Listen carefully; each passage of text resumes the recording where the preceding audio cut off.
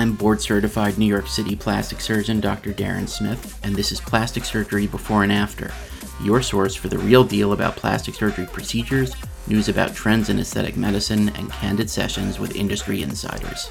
We hope you enjoy today's episode. What is a rectus diastasis? We'll start with a little anatomy. Your abdominal wall is composed of several layers. The outermost layer, which we're looking at all the time, is the skin. Underneath that is some superficial or shallow fat.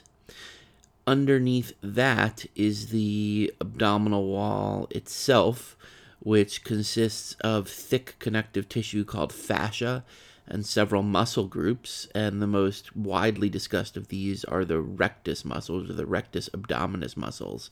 And these are paired muscles that run vertically up and down your abdomen and are responsible for the appearance of a six-pack, and they're also really central to core strength.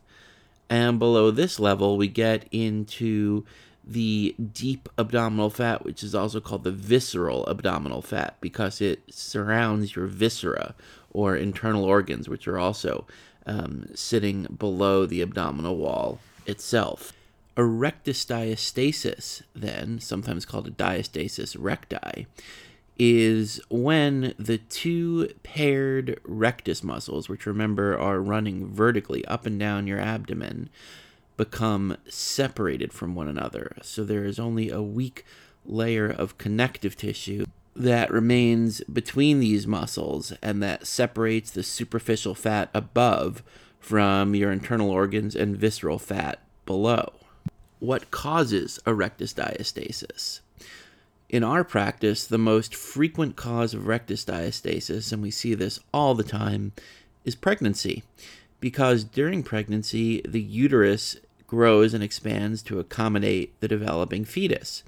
And as this happens, it often needs to make more room for itself than the rectus muscles are providing. So the growing uterus can essentially stretch out the abdominal wall and separate the rectus abdominis muscles from one another, and this results in a rectus diastasis.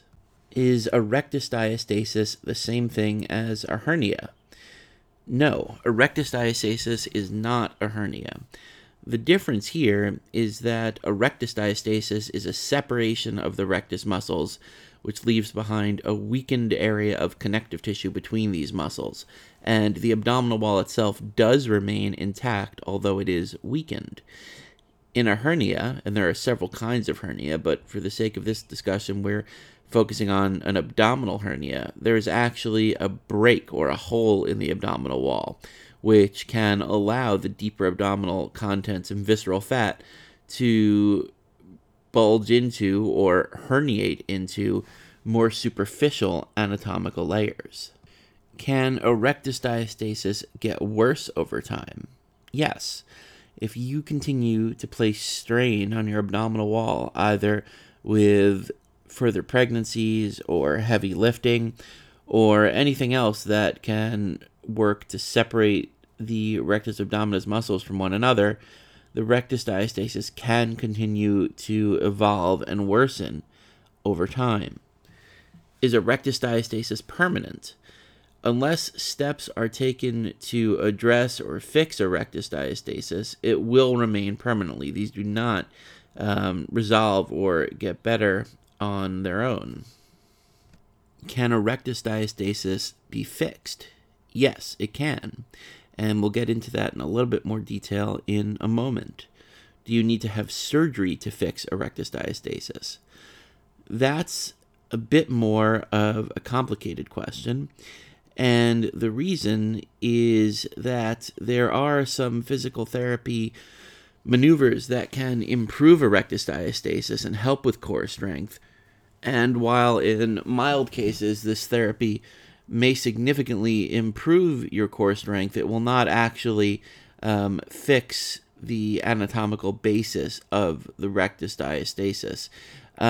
Similarly, another non-surgical way to fix a rectus diastasis is with Emsculpt, and this is a procedure we've discussed at length in other episodes, but essentially it uses highly focused electromagnetic energy, or HIFEM, to stimulate the abdominal muscles. In fact, it can generate up to 20,000 contractions in about 30 minutes. Emsculpt can grow your rectus abdominal muscles, increase their muscle mass, and in so doing, it can actually reduce the width of a rectus diastasis by several percentage points. However, again, I would not rely on Emsculpt to treat a severe rectus diastasis, but in a mild case, it could offer some improvement. So, unfortunately, the only way to definitively manage a rectus diastasis is with surgery. And we do this in a tummy tuck or abdominoplasty, which we've also discussed in an earlier episode. But as far as it pertains to rectus diastasis, during a tummy tuck or abdominoplasty, we actually identify the borders of the rectus abdominis muscles in the midline, and then we actually sew those medial borders of the rectus diastasis muscles together in a process called plication. So while a rectus diastasis is a very common problem, and it can cause functional issues by making you feel like you have a weak core, or aesthetic issues by causing an abdominal bulge and making it very difficult to achieve a flat abdomen, rectus diastasis is fairly easily managed in minor cases by either physical therapy or with Emsculpt, and in more severe cases with an abdominoplasty. Thanks for listening, and don't forget to subscribe, share the show, and head over to DarrenSmithMD.com for more real-world plastic surgery talk.